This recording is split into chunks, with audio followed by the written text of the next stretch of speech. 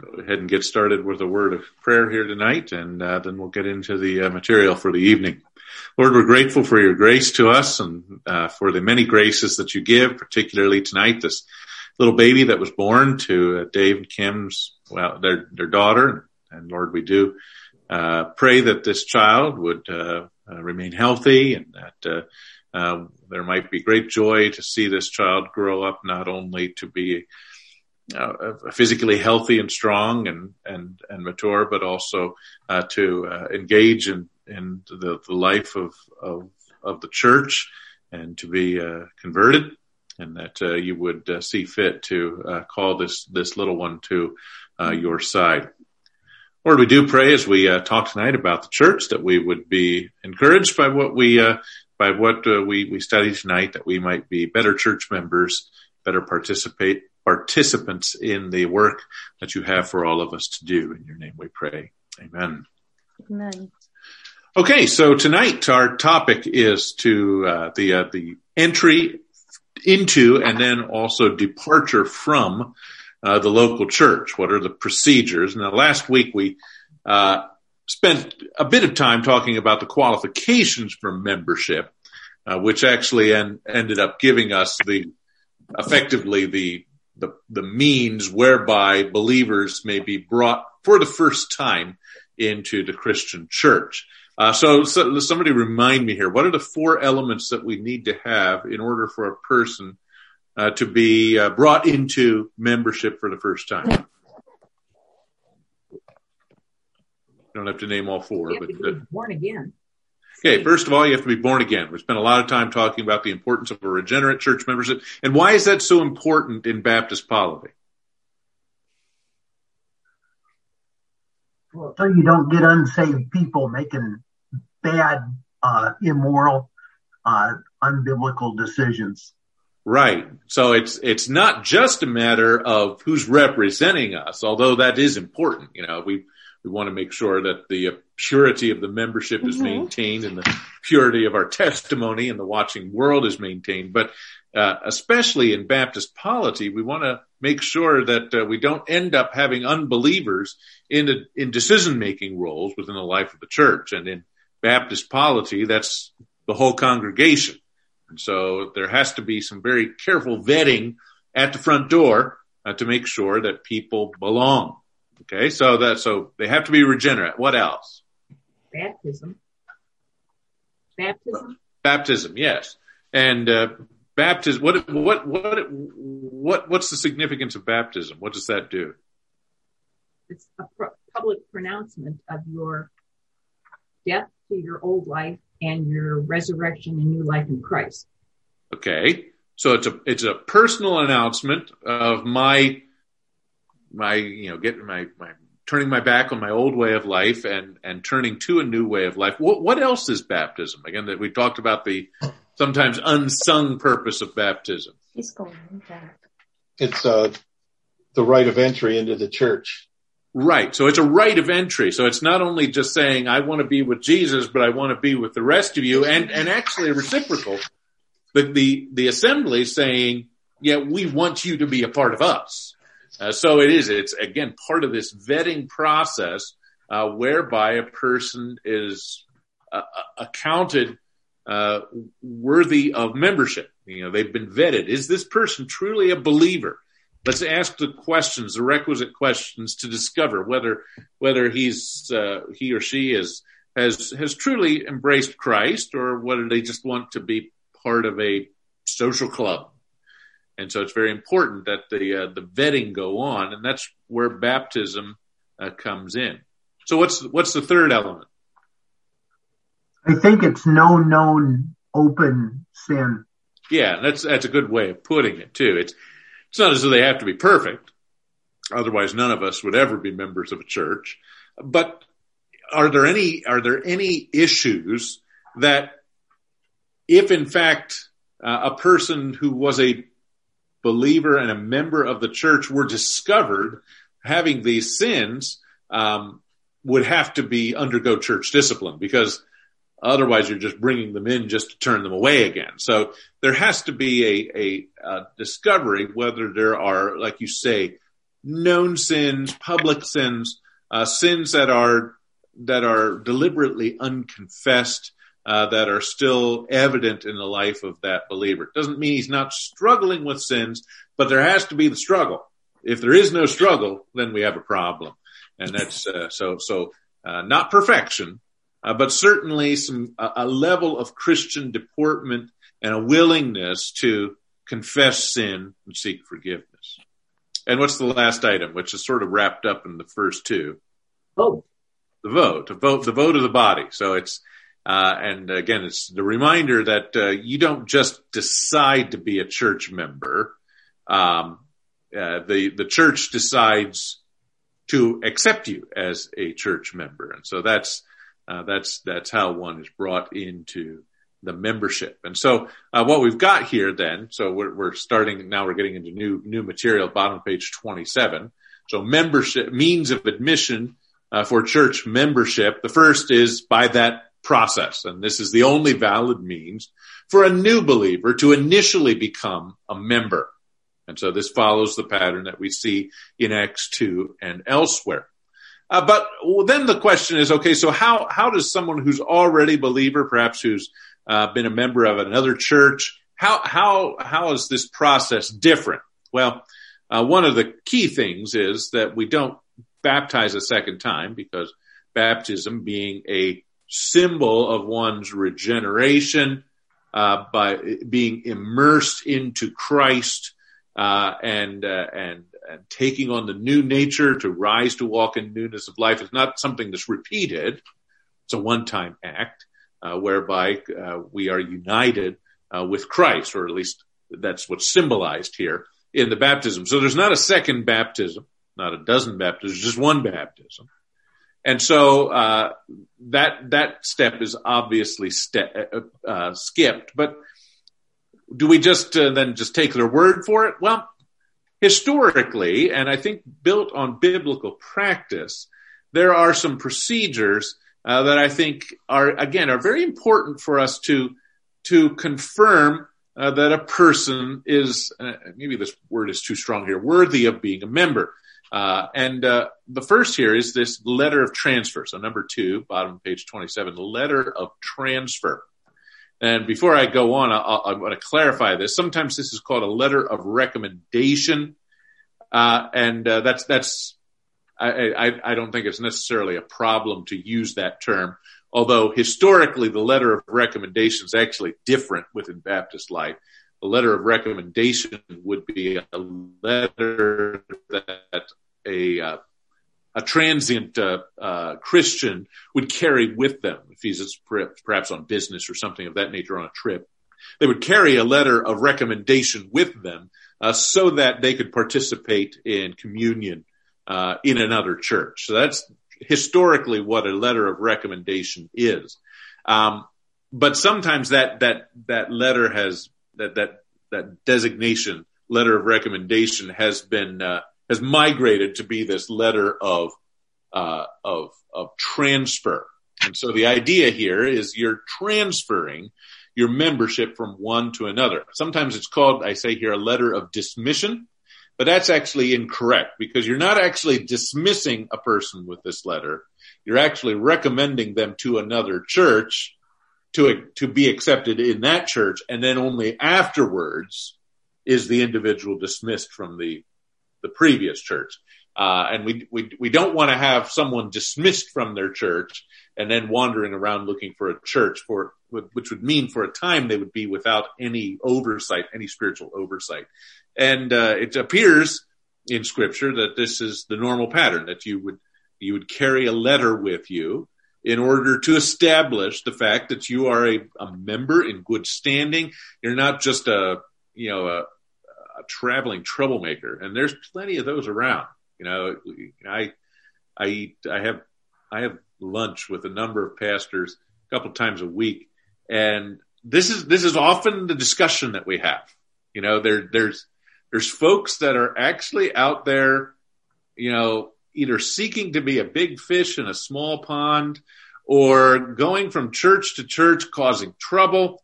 They just happen to be rabble rousers, and after they're sort of harried out of one church, they pick up their pattern in another, and it's just, I hate to say this, but there's a lot of these folks out there, and this letter of transfer is one of the very best ways to ascertain that a person is a member in good standing of another church. Now, it doesn't necessarily mean here that it has to be a letter. It could be an email of transfer. It can be a text of transfer. It can be a phone call of transfer. But in some way, a pastor or a church should check up on an individual to discover whether, in fact, the story that they're telling is true. We don't just take their word for it, except in very unusual circumstances, which we're going to get to. Okay? And I have 5 passages here. I'm not going to have you look up each one just for sake of time, but in each one, we actually see references to letters being exchanged. Many of them in association with the recommendation either of members or of leaders, missionaries, and such from one church to the other. And so these letters were an important part of the early church, and I think legitimately a part of the church today. Again, the form is somewhat immaterial. They don't have to be paper letters, but there ought to be some sort of communication that takes place between churches to make sure that everything's on the up and up. Okay. Question sometimes comes up.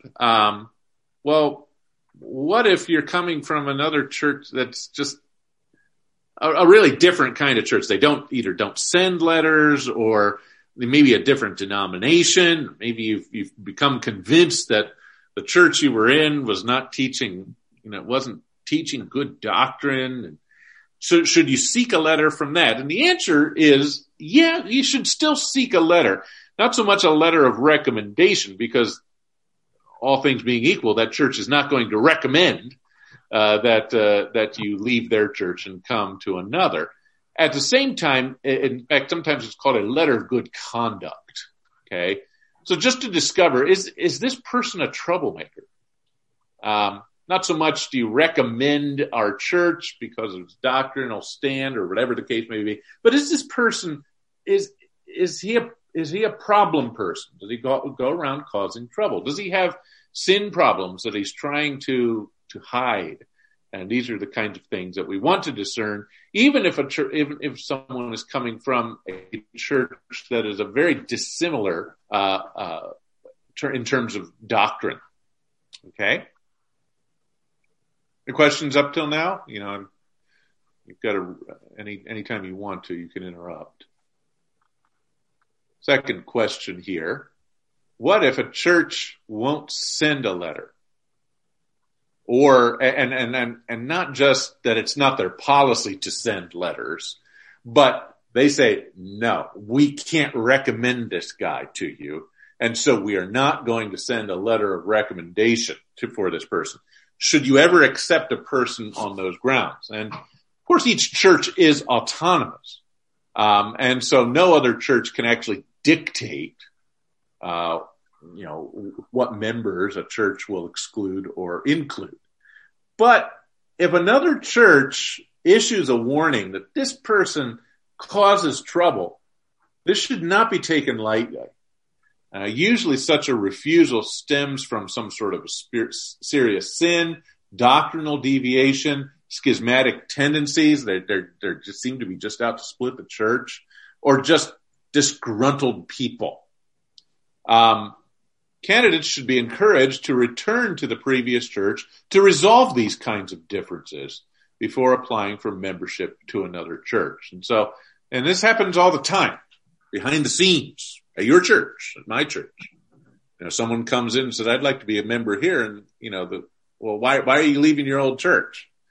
Well, just some things happened. What kind of things? Well, and then you learn that there's some sort of problems between interpersonal problems, lack of forgiveness, affronts and such between members. And the advice almost always is this: go back and resolve that.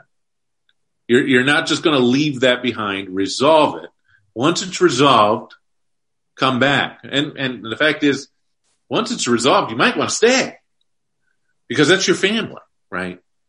But don't come here and try and become part of our family if the last family you were in, you just wrecked. Okay.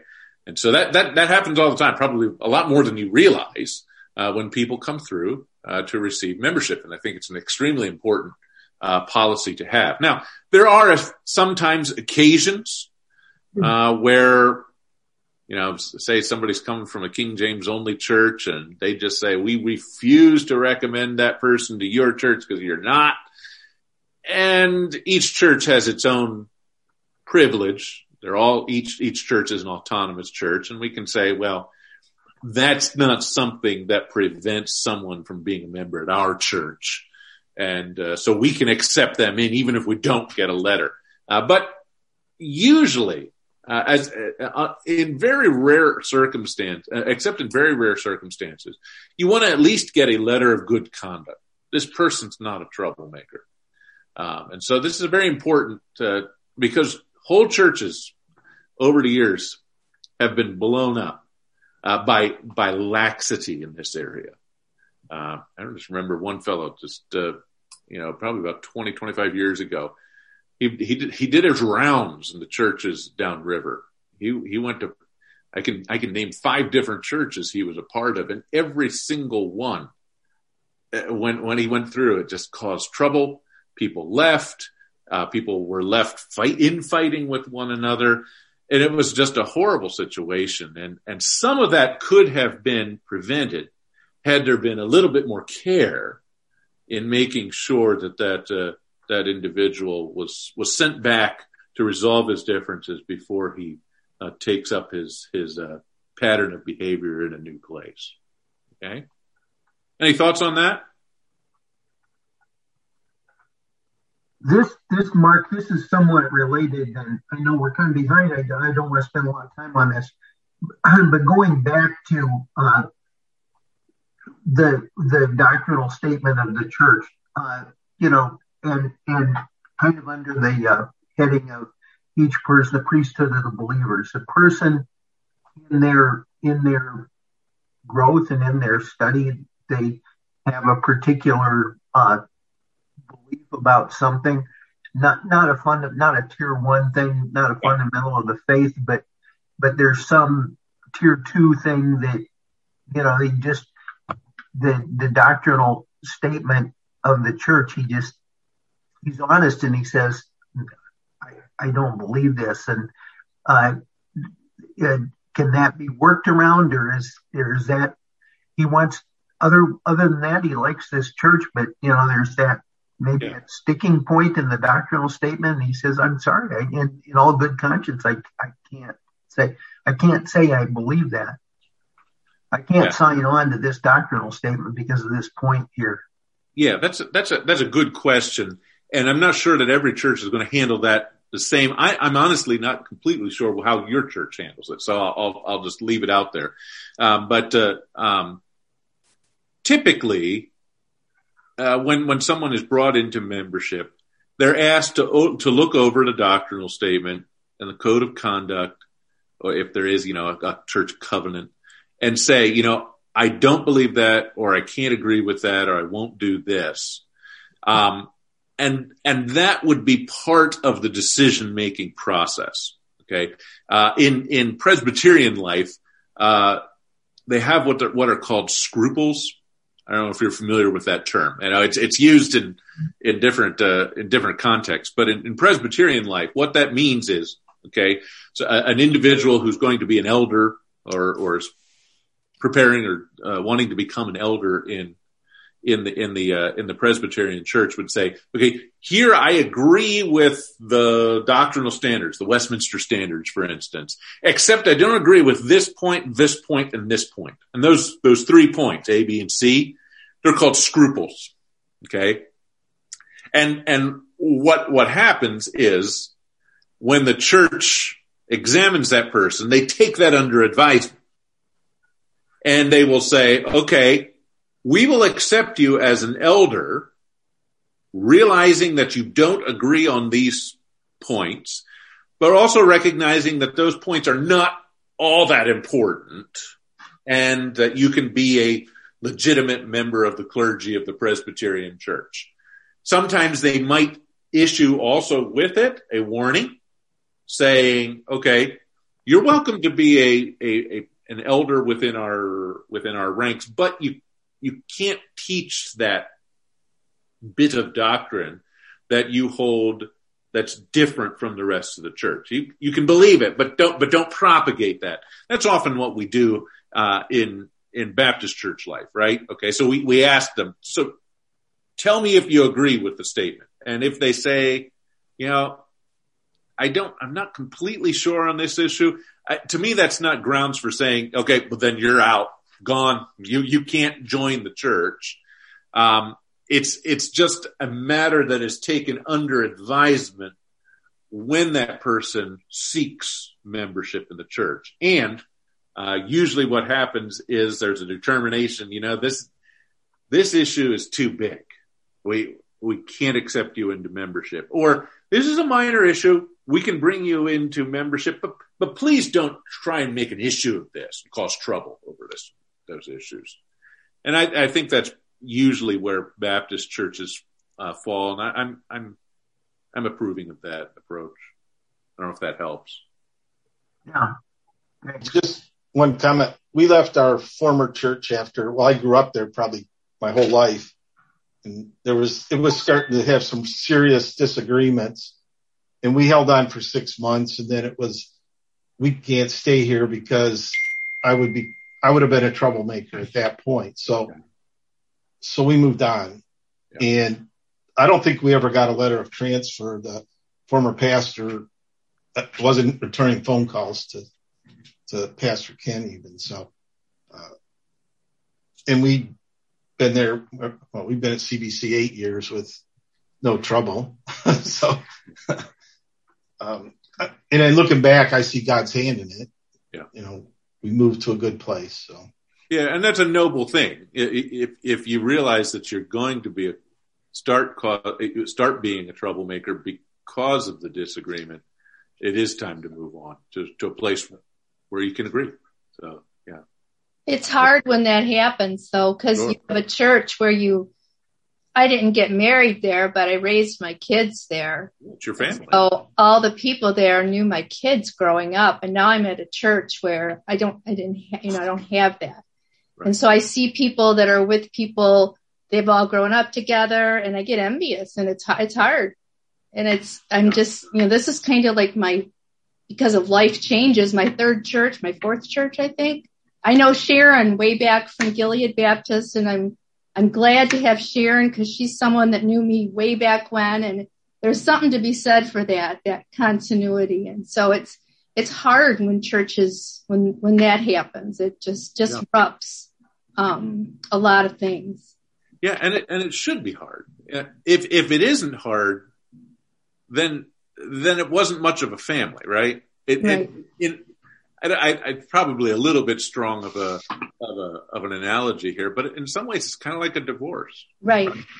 You've left your family and picked up with a new one, and that's hard to do. And ask anybody who's done that, right? It's a traumatic situation for someone to do that personally, and it should be the same way when you move from one spiritual family to another spiritual family. So, yeah.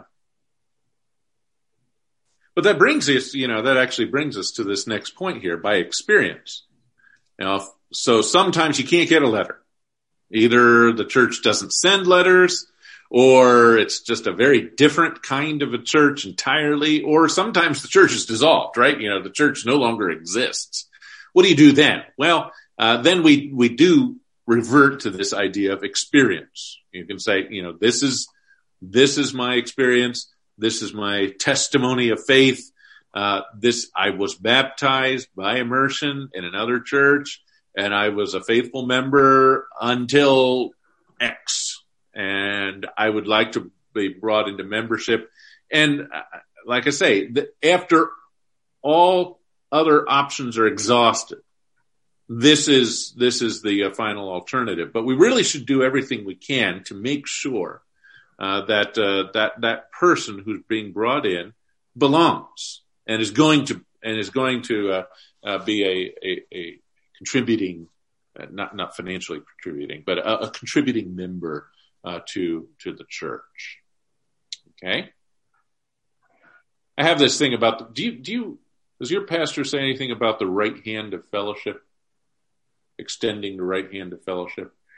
It's been used several different ways throughout church history. Some churches will actually require that either new members would have, there would be a laying on of hands. At Intercity, it's an interesting use of the right hand of fellowship that I've never seen practiced until I came there. That we all line up, the whole church sort of lines up, and we actually shake hands with the new members, and our pastor calls that the right hand of fellowship. It's actually a little bit different from the historical concept, but I think it's a reasonable practice. You actually have some sort of an interaction, at least introduce, however briefly, to the new members so that they feel welcome in their new family. Okay. So that's how do you get in. Now, how do you get out? Okay. And the first two go pretty quickly here. The third one's going to take quite a bit of time. One, you could die. Okay. And that means you're no longer part of that local church. That's pretty an obvious one. I don't really have to explain, right? Number two, by letter of transfer. So if you're receiving someone by letter of transfer, you're letting them go by letter of transfer as well. And typically, those are people who are going some distance, or members who are commissioned for another work. Churches typically will discourage church hopping unless there's some real and vital philosophical reason why that becomes necessary. Typically, church hopping is discouraged because of the very fact that this is your family, and this is the way it ought to. You ought to work out your differences within your family and make it work. So typically, that's what letters of transfer are used for. Usually, they're granted by the full and unanimous vote of the membership. So it usually comes to some sort of a congregational kind of thing. Some churches, the elders would do this. I'm inclined to think that if the whole congregation is involved with the bringing someone into membership, they should also be involved with their blessing of those who are leaving the membership. Okay. Hiscox, we mentioned his name a few times, allows for churches to issue a letter of good conduct and withdraw without censure. So here's a situation perhaps like Dave's, where there's a realization that, the member and the church are not seeing eye to eye, but there's no acrimony. There's no attempt to destroy the church. And so we will give them a letter of good conduct and withdraw without censure from that individual. That practice is not without its flaws, but it's perhaps a good way for a church to preserve its responsibility to guard the spiritual welfare and behavior of its members while allowing for individual soul liberty, someone who disagrees with what the whole church is doing and wanting to move to another church with whom they can have greater fellowship. Okay. One thing that's notably absent here is the idea of someone resigning or withdrawing from membership. Okay. Because there's no biblical precedent for it. Okay. And I'm pretty sure that if you enter into your church now, there's a packet, a membership application, and it spells this out. I think early on, some of the earliest members didn't get that, and it was introduced a little bit later. But now everybody who goes into community signs this, and you're agreeing to this when you come in, that you don't just walk away. Okay, that's not a legitimate approach to church life. If there's a problem, you've got to resolve the problem. If you're going to move on, to a different location geographically, that's fine. It's not as though the church can prohibit you from doing that, but you should try and go through those procedures. You should want to go through those procedures in order to make sure that everything's on the up and up. Okay. The idea of someone simply walking away, withdrawing membership or resigning membership is really not a legitimate approach to church life.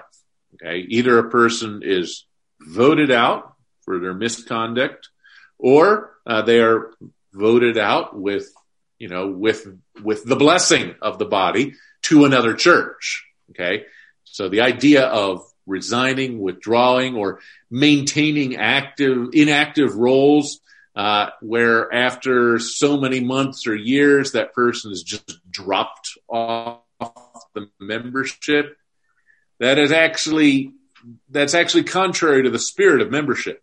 By entering into membership, you are saying we are going to look after one another in terms of spiritual health. And so if somebody becomes inactive and simply disappears and we let them go, that's an inappropriate response by the church. The church should do everything it can to resolve any spiritual conflicts or malaise that may have set in that individual. Okay, so it's a breach of the church's responsibility to simply let people go or get rid of them without so much as can we help you in some way? Okay. So what happens then if someone becomes sideways towards the church, whether in terms of their beliefs or their conduct or their lack of conduct? They don't show up to church services ever. What then is the church supposed to do in order to remain faithful to the scriptures? Okay. Well, excommunication is the only other way that someone can be to remove from the church. And in that case, there's always censure involved. Okay. You're being dismissed from the body because based on what you believe and what you are doing, you're giving evidence to the church that you're not a believer. And that's really what church discipline, the final steps of church discipline or excommunication, are communicating. Let him be to you as a heathen man and a publican, someone who doesn't belong, someone who isn't a legitimate member of this church. And then it follows up with that statement here: whoever you bind on earth will be bound in heaven. Whomever you loose on earth will be loosed from heaven. And it becomes a very important decision for the church. Now, by way of introduction, I say the church discipline has gone terribly out of vogue in the modern church. And I know your church does practice it. So it's not as though I'm introducing something that's unknown in your church. But in the church broadly, if I can put it that way, not your church, but in the Western church, if I can put it that way, the idea of discipline, if it's discussed at all, is usually discussed as something very exceptional to normal ecclesiology, something extremely rare, a desperate response to something that went terribly wrong in the life of the church, extreme circumstances. Somebody robbed a bank, or somebody was involved in a rape, or something so terrible that a person had to be immediately removed from the church. And sometimes that happens. But that should not be the only occasion where church discipline is used. In fact, I point out here, one of my teachers when I was at Southern Seminary, Greg Wills, did a dissertation on church discipline. in Southern Baptist life, and he studied the decade from 1781 to 1860, went through thousands of records where he observed how many people were disciplined from the church and how many people were brought back into membership, how many were restored, and so on and so forth. So he did a lot of spade work and discovered that during that period, during Southern Baptist life, 4% of all church members, Baptist church members nationwide, were brought up on charges of church discipline every year. 4% of the members of Baptist churches throughout the country in the Southern Baptist Convention, well, it wasn't Southern Baptist before 1860, but in the Baptist church, 4% of all Baptists were brought up on charges for church discipline every single year, and of these, 1.45 were disfellowshipped, or actually removed from the life of the church. Most of them for neglect of duty. Okay. That is, they stopped coming to church most of the time, and specifically, they stopped coming to the communion services. That was seen particularly as a way of avoiding accountability to the church because of details that we're going to discuss in the doctrine of communion here. But that was viewed as an attempt to avoid accountability to the church, and if someone consistently did this, then they were brought up on charges for church discipline. Okay. The conclusion, but the remarkable takeaway from this research that Greg Wells did is that this 80-year period is also, by a wide margin, the greatest period of growth in the whole history of American Baptist life. So it's the greatest amount of discipline by percentage in Baptist life, and it's the greatest growth in the Baptist denomination. Okay. They go together. And he studied it. It's not a small sample set, right? It was 2,700 associations of Baptist churches over the course of 80 years. Okay. And the discovery was that the more there was discipline, the more healthy the church became, and the more prosperous it became in terms of its growth, in terms of in numbers, which seems to most of us to be completely backwards. If you're getting rid of people, wouldn't the church shrink?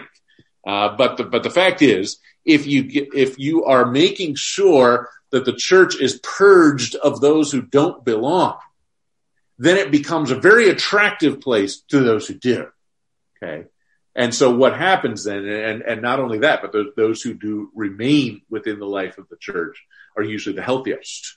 Okay. And so the church did far better when church discipline was routinely and regularly practiced. Okay. Many Baptists today would be very unsettled if we introduced those kinds of practices again. We tend to prefer an individual, private, anonymous expression of religion. We're very independent. We don't want to have any accountability to the community. If we want to walk away, we just walk away. But this deferring approach is sometimes regarded as the most loving way to deal with church discipline. But in some ways, it's actually the most hateful way. Okay. Because you are not caring ultimately for your brothers and sisters in Christ who are doing dangerous things. And you know, in the life of if we think of it as a family, like you've got families, you see your children engaging in activity that's going to be dangerous to them. And you say, you know, the most loving thing I could do is just simply let them go, let them crash and burn. That's not generally how a family is going to work. Now, I understand there's sometimes situations where that happens. At the same time, normally you're trying to prevent your family members, your children, your siblings from engaging in the kinds of activities and patterns of habits that are going to injure them. And that's the way it ought to be in the life of the church as well. Okay. As Lehman has argued in his book, probably the best book out there on church discipline, ignoring sin is not only ruinously unloving to the undisciplined, but also crippling to Christian witness and destructive of the viability of congregational polity. I think we've already talked about all of those things. It's unloving to let a person continue in sin. It's crippling to Christian witness if you let unbelievers or disgruntled or sinning believers, publicly sinning without repentance. I mean, that just destroys Christian witness. And then also, as we've seen along the way, it destroys the viability of congregational polity because you've got people making decisions in the life of the church who really shouldn't.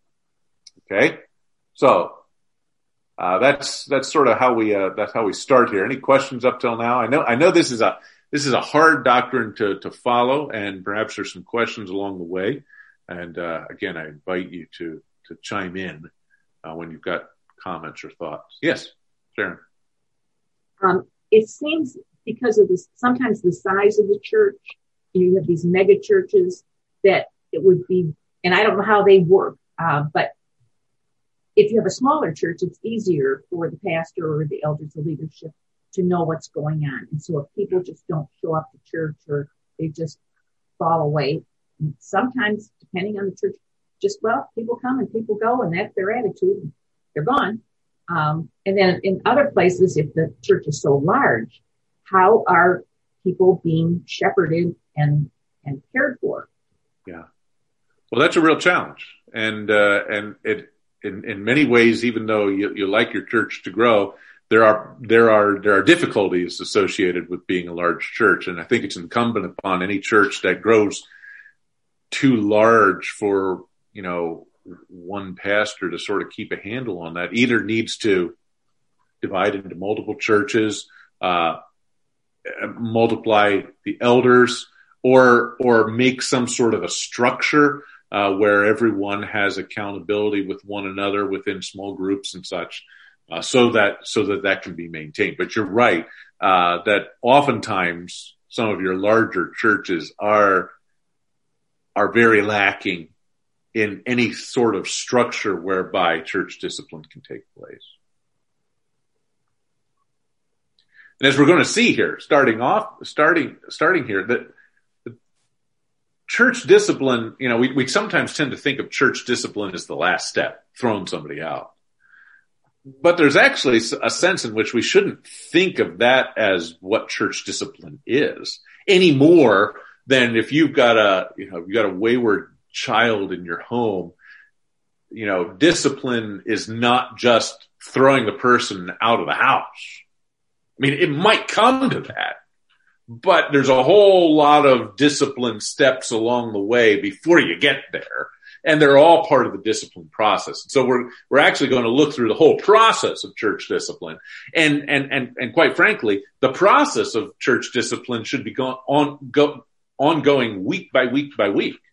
Anytime you see someone who's committed a sin, particularly one against you, you should talk to that person. I mean, that's the very first step in church discipline, right? It's discipline within the life of the church. I recognize it's not whole church discipline at that point, but the sharpening of one another on an every Sunday basis is part of the church discipline process. And oftentimes the forms of discipline are quite positive, right? When you want to develop discipline in a child, what do? You give them jobs, and when they fail, you sort of pick them up, dust them off, and say, you need to cultivate this discipline, work harder, and so that's all the discipline process.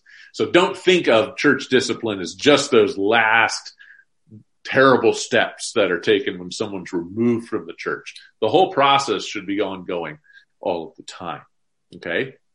So why do we do this? Well, the function of church discipline, if it were reduced to a single idea, it's this: to maintain a pure community by means of catharsis. That is, it's designed to remove sin from professing believers, or failing that, to remove the sinning believer from the midst of the church. So I think sometimes I think we reduce the function of church discipline to restoration.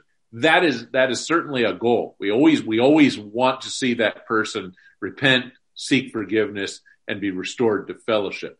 But actually, that's not the totality of the purpose of church discipline. And we have to think in terms of the whole church, right? Sometimes what the best thing that can happen in the life of the church is for someone who is not a believer and who got in there, by some terrible mistake of the church, that person needs to be removed for the sake of the purity of the church. Okay. So while the goal is restoration, there's a realization that there's another purpose for church discipline, and that's to maintain the purity of the body. Okay.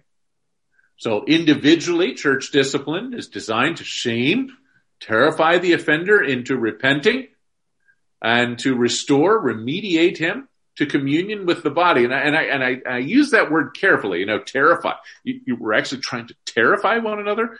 Well, yeah, that's the language that's used in 1 Corinthians 5:5. Deliver this person to Satan for the destruction of his flesh, so that his spirit can be saved in the last day. That sounds terrifying to me. And so ultimately that's what you're trying to do. Say, hey, if you don't repent, you're going to be thrust out of this church into the world and into the domain of Satan, where you're going to be pummeled. You really need to repent and be restored to fellowship in this body, because ultimately, if the church says we have doubts as to whether that person's even a believer, that should be one of the greatest, most terrifying things you'd ever hear, right? The whole church doesn't think that you're a believer. Wow. That's terrifying. And that's what the church does in church discipline, ultimately, when it moves to those final steps. So it's so here is to shame the individual, say, you shouldn't be doing that. You should be ashamed of that. You should repent. You should seek forgiveness. And if you don't do this, the consequences are horrific. Okay. And so that's effectively what you're telling someone, when they're coming under church discipline. Okay.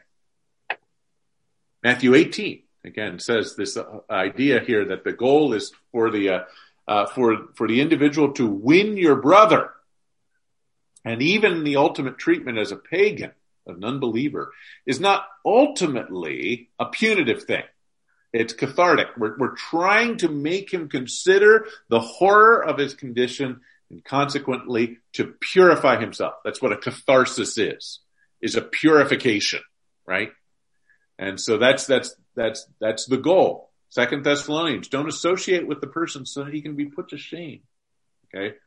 So it's the action of the whole body towards that individual that will compel him to return to Jesus Christ and seek forgiveness.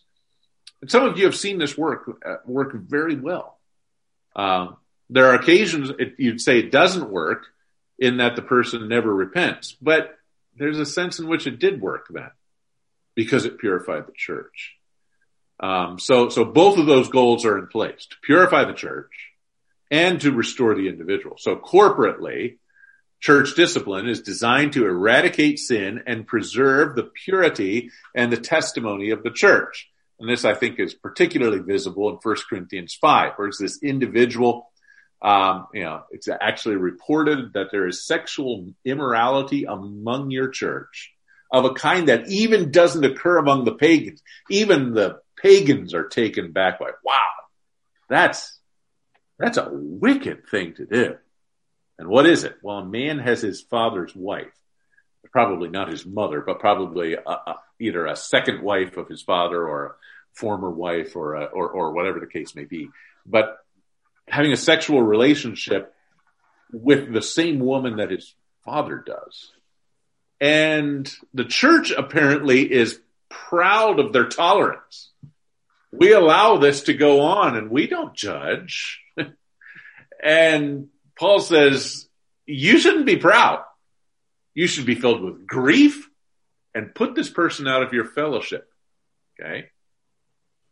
And so, fueling what Paul is saying here is the fact that the Christian community is to be set apart as better than the world in terms of their behavior. So that we can offer answers for the hope within us, and there's no room here for the world to dismiss us for living inconsistently with our own message, right? If in fact, we say, you need to embrace Christ and live in newness of life. And if that person can look at your church and say, wow, there's things going on in that church that we don't even do as unbelievers. What kind of reason is there for us to join your church? I've always been arrested by a statement that John Stott makes, that the more like the world we are, the less reason there is for anyone joining us, right? Okay. So if our conduct is no better, or in fact is worse than is in the world, the prospects of being successful in our evangelism are dim. Why would anyone join a body like that? Okay. And so Paul is very careful here in 1 Corinthians. Hey, if someone is involved in that kind of public wickedness, that person needs to be excluded immediately. In fact, we're going to spend time talking about approaches to church discipline, and there seem to be two approaches in Scripture. One for sort of everyday, sins or sins of neglect or interpersonal conflict that are small in nature, that really only escalate if someone digs in his heels.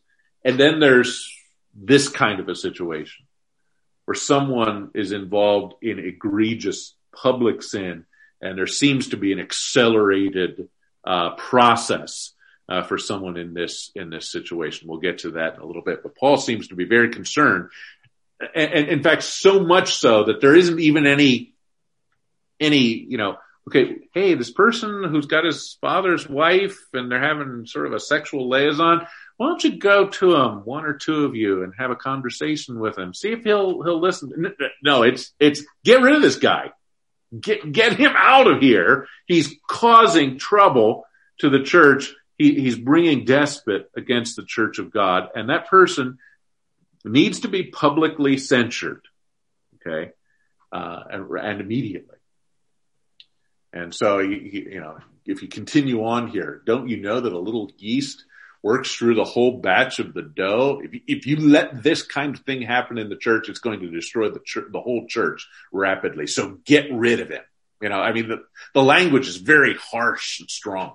Someone who is engaged in the worst kinds of sins, public and I can say yucky sins, that kind of a person needs to be immediately addressed. Okay, so restoration, still is in it's part of Paul's concern. In fact, when we get to 2 Corinthians, we actually find that this person has repented, and Paul actually has to tell them, hey, okay, yeah, the church discipline was successful. You can back off now and bring him back into fellowship. You don't need to keep pounding him. Okay. I did call for swift and decisive response to the sin, but after the fact that was resolved, you can bring that person back into fellowship. And so he's very careful to say that, but at the same time, his concern here is not so much, first off, the restoration, but the purity of the church. And the restoration sort of comes as a secondary concern in this particular instance. Okay. I don't think I have to say more about that, but do you have any questions up till this point?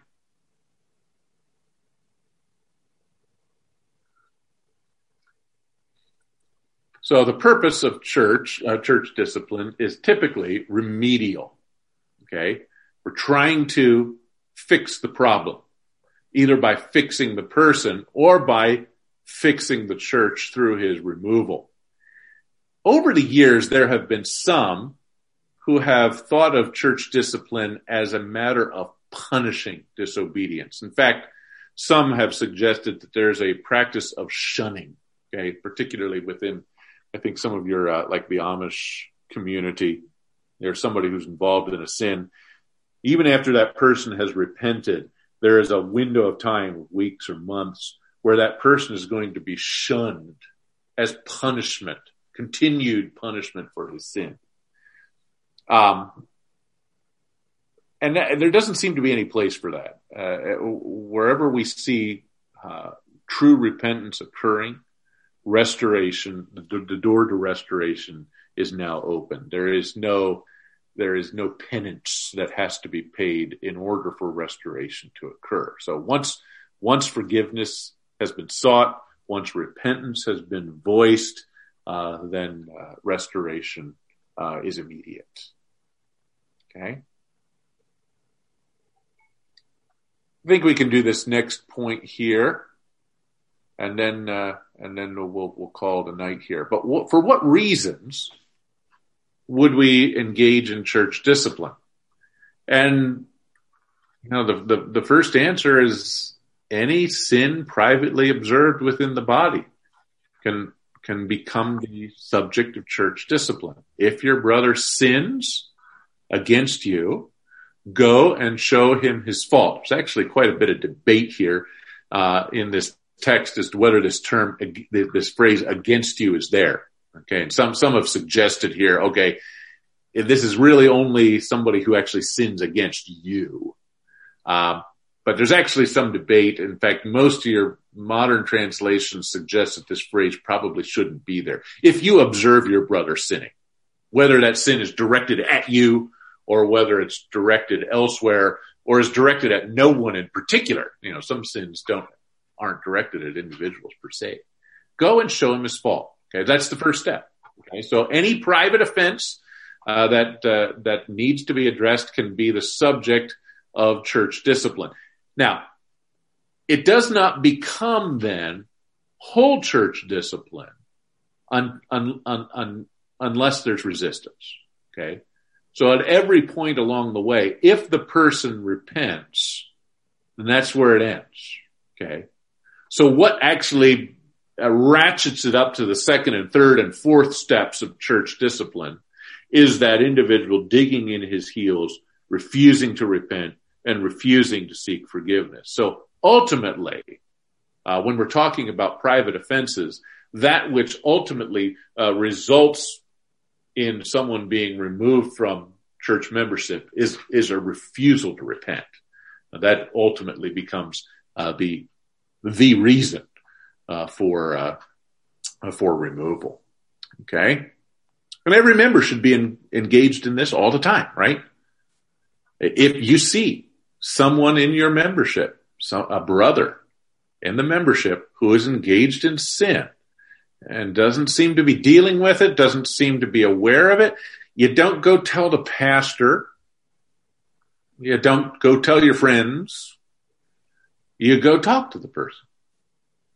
Immediate communication with someone who can solve the problem. Okay.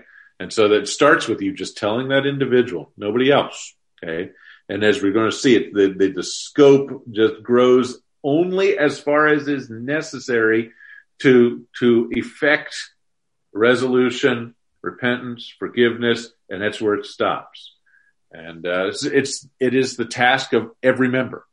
Yeah, there's no one really who's accepted from this. Okay, so the goal here is not simply to maintain an uneasy harmony in the church, but do one's part to eradicate sin in the body. Okay. Sometimes this verse, 1 Peter, love covers a multitude of sins, has been taken by some to say, okay, if you see sin in the body, that we should actually cover up the sin. Don't confront it. Cover up the sin so that nobody knows about it. But that's actually probably the wrong way to see that verse. Okay, so let's look at three options here. Some suggest that 1 Peter is best applied when a believer ignores sin in the body or endures sin precipitated against them personally. And so the believer harmonizes 1 Peter and Matthew 18 by determining to cover up sins rather than confronting. But it is true, of course, that Scripture encourages believers to endure ill treatment from outsiders. But nowhere does Scripture commend a loving disregard of sin in the body for the sake of unity. That's never there. How, it could be asked, can a believer truly manifest love towards a brother by allowing him to continue sinning? Okay, so it doesn't seem like that's what the verse means. Others suggest that 1 Peter 4 is best applied when believers develop a thick skin in relationships. That is, they cultivate tolerance so they're not easily insulted. That is, believers harmonize these two verses by resolving always to assume the best of fellow believers when they speak or act out of turn, and as a result, not rush to judgment and confront in haste or for petty reasons. Now, this is more a legitimate approach here, right? Okay, so, somebody says something that could be taken in a bad way or a good way. The response of love is to say, he probably meant it the good way until I'm convinced that he didn't. I think this could really resolve a lot of problems in our society today, right? Rather than just ratcheting things up by assuming the worst, just assume the best. And there's good passages that tell us to do that. Think no evil, believe no evil. Okay. So assume the best from your brothers and don't confront hastily or retort to that. And that's true. I mean, the love passage, the love chapter there, 1 Corinthians 13 tells us that we ought to do that. But I'm not sure that is the totality of our solution to the problem here of 1 Peter 4. I think the best harmonization of these texts is seen when a believer against whom a sin has been committed successfully confronts the offender and gains his brother.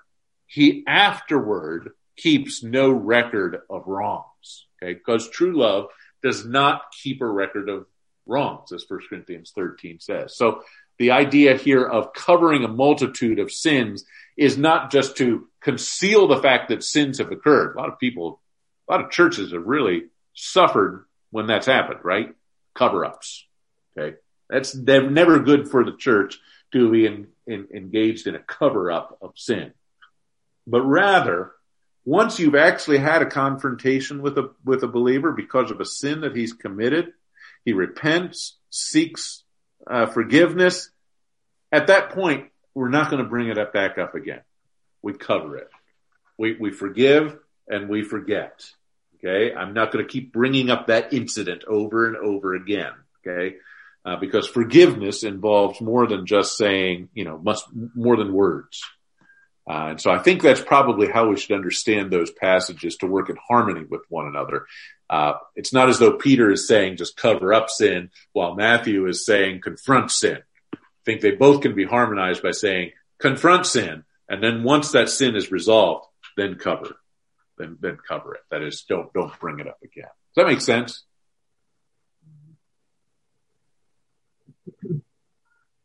Okay, so there's private sins, which can be pretty much anything that can't be resolved. And then there's public offenses, which we're going to look at as well. And I think we're going to see two approaches, as I said here, for church discipline. And we already looked at the one kind, gross crimes, incest, immorality, idolatry, slander, drunkenness, or swindling. Where do I get that from? Well, it's a list that we find in 1 Corinthians 5. Okay. These are the kinds of sins that are not even tolerated in broad society. Okay. Even polite society says, no, you shouldn't be publicly drunk. You shouldn't swindle one another. You shouldn't be engaged in gross immorality. Those things are inappropriate even outside the church. So that's why I call them gross crimes. And so this list probably is designed here to let us know the kinds of sins that need immediate action rather than the long, elongated process that we find in Matthew. There's also heresies. Paul says that if someone comes in preaching a gospel other than this one, let him be damned. It's like, whoa, okay, where's the love, Paul? Why didn't you draw him aside and show him his fault between you and him alone, and then bring 2 or 3 with you? And then no. When someone threatens the gospel, this needs to be addressed immediately and forcefully. So blasphemy, false gospel, and doctrinal aberrations that threaten Christianity itself must be addressed swiftly. So these are public offenses. Schism as well. So active division of the body for personal advancement needs to be addressed decisively. It's not something that you want to drag out. And then neglect of duty. Okay, so I say that this is a public offense because it's usually it's sort of an anti-public offense, if I can put it, offense, right? Someone who doesn't do this over the course of months, and you say, what happened to Billy? You know, he hasn't been at church. He hasn't come for the last month, 2 months, 3 months. Where's Billy? And it becomes something of a public offense because of the absence of that individual. And so that's why it becomes something of a public offense there. And I say it's safe to say that any sin can be a catalyst for church discipline, but not all sins are addressed with the same swiftness in Scripture. And so we're going to have to look at 2 approaches to sin. We're going to look at next week. We'll look at an approach for private sins and then an approach for public or gross sins. And I think we'll be able to discover in the 2 passages that we look at a difference here in those. So that, again, we're going to sort of cut off in the middle here. But any questions as to the purpose of church discipline, the occasions for church discipline, and the reasons for church discipline for now? Mark, not having personal devotions is a ground under 4 neglect of duty. That would be a ground for church discipline. I mean, that you would want to encourage and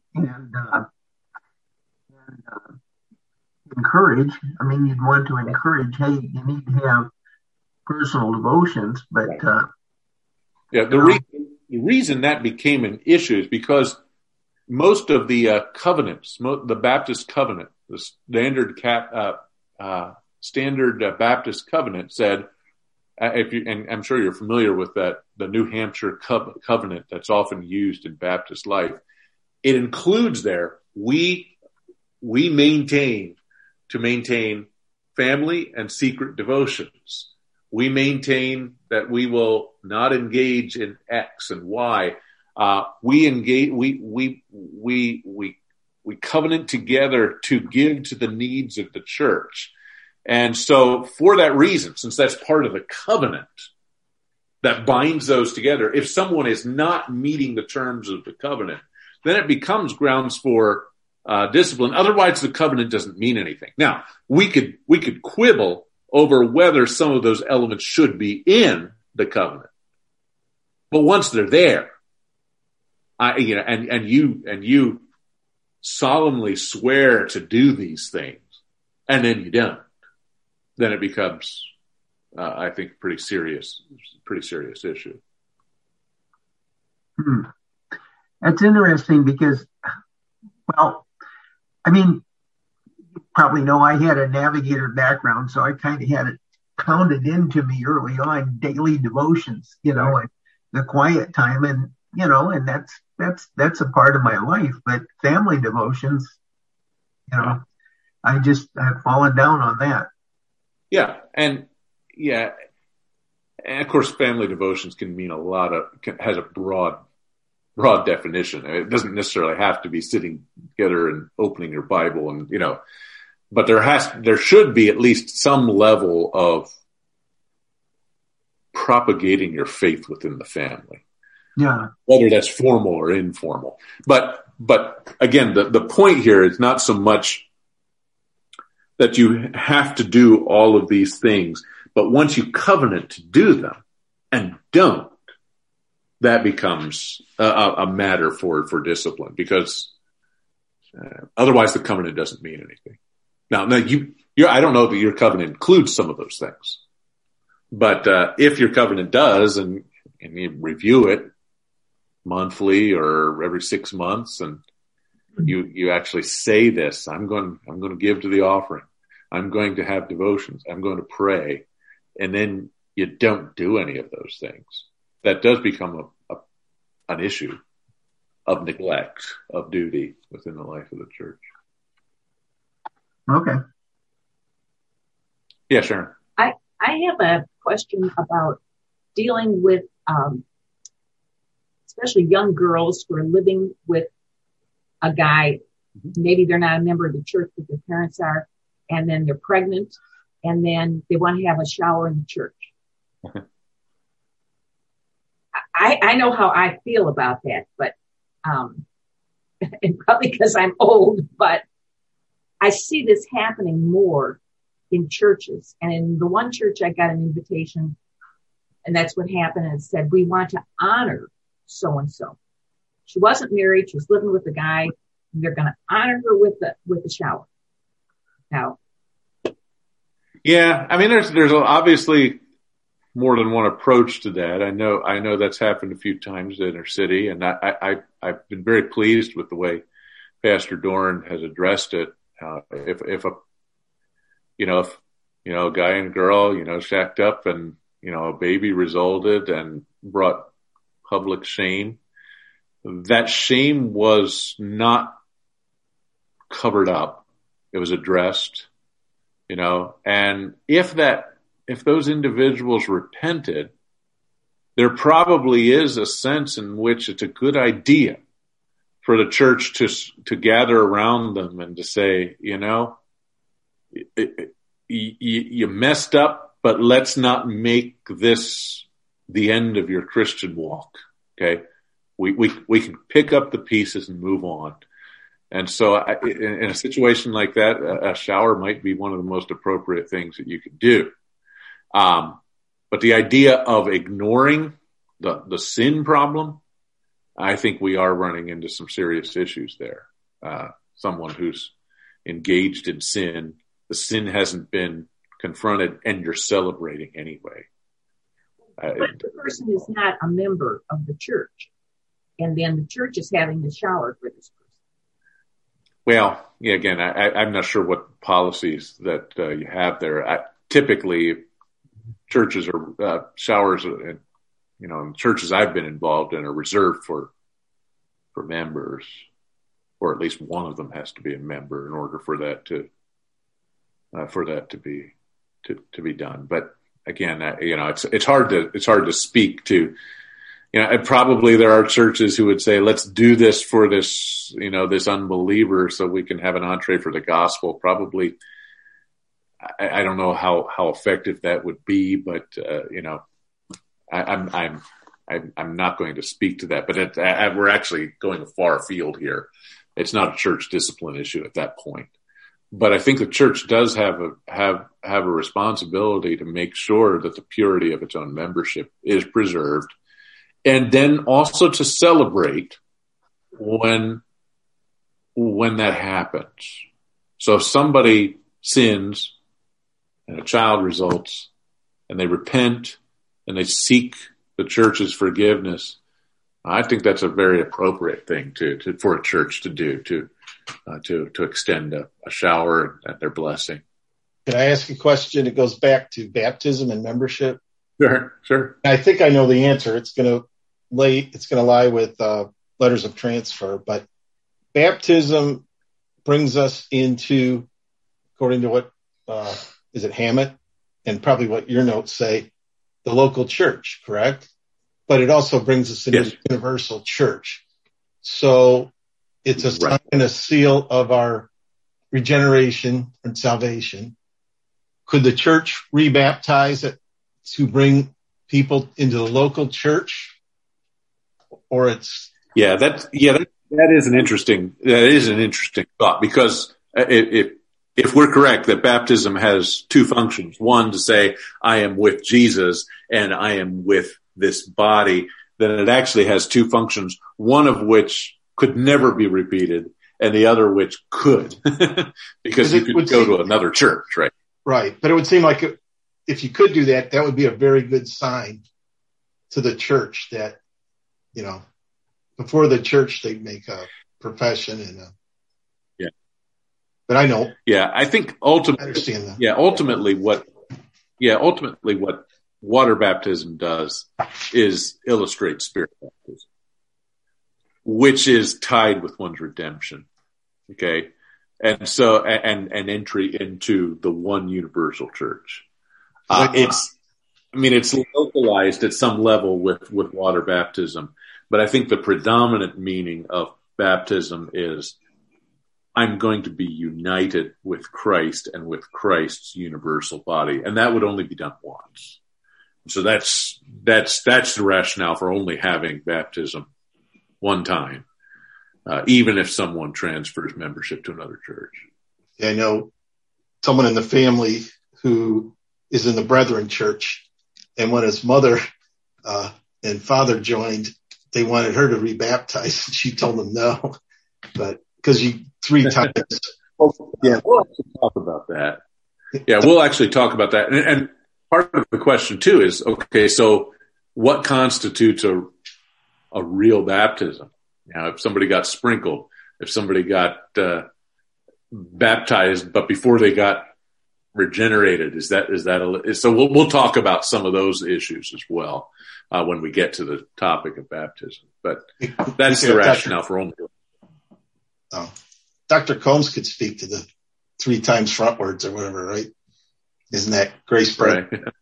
Right. Yeah, grace bread would do that. So. Okay, well, we're way over time here, so I'll let you go. And next time we'll go through the procedure for church discipline, and then we'll move on to some of the other details about elders and some of the officers' duties, membership, and such. Okay, so we'll see you next week.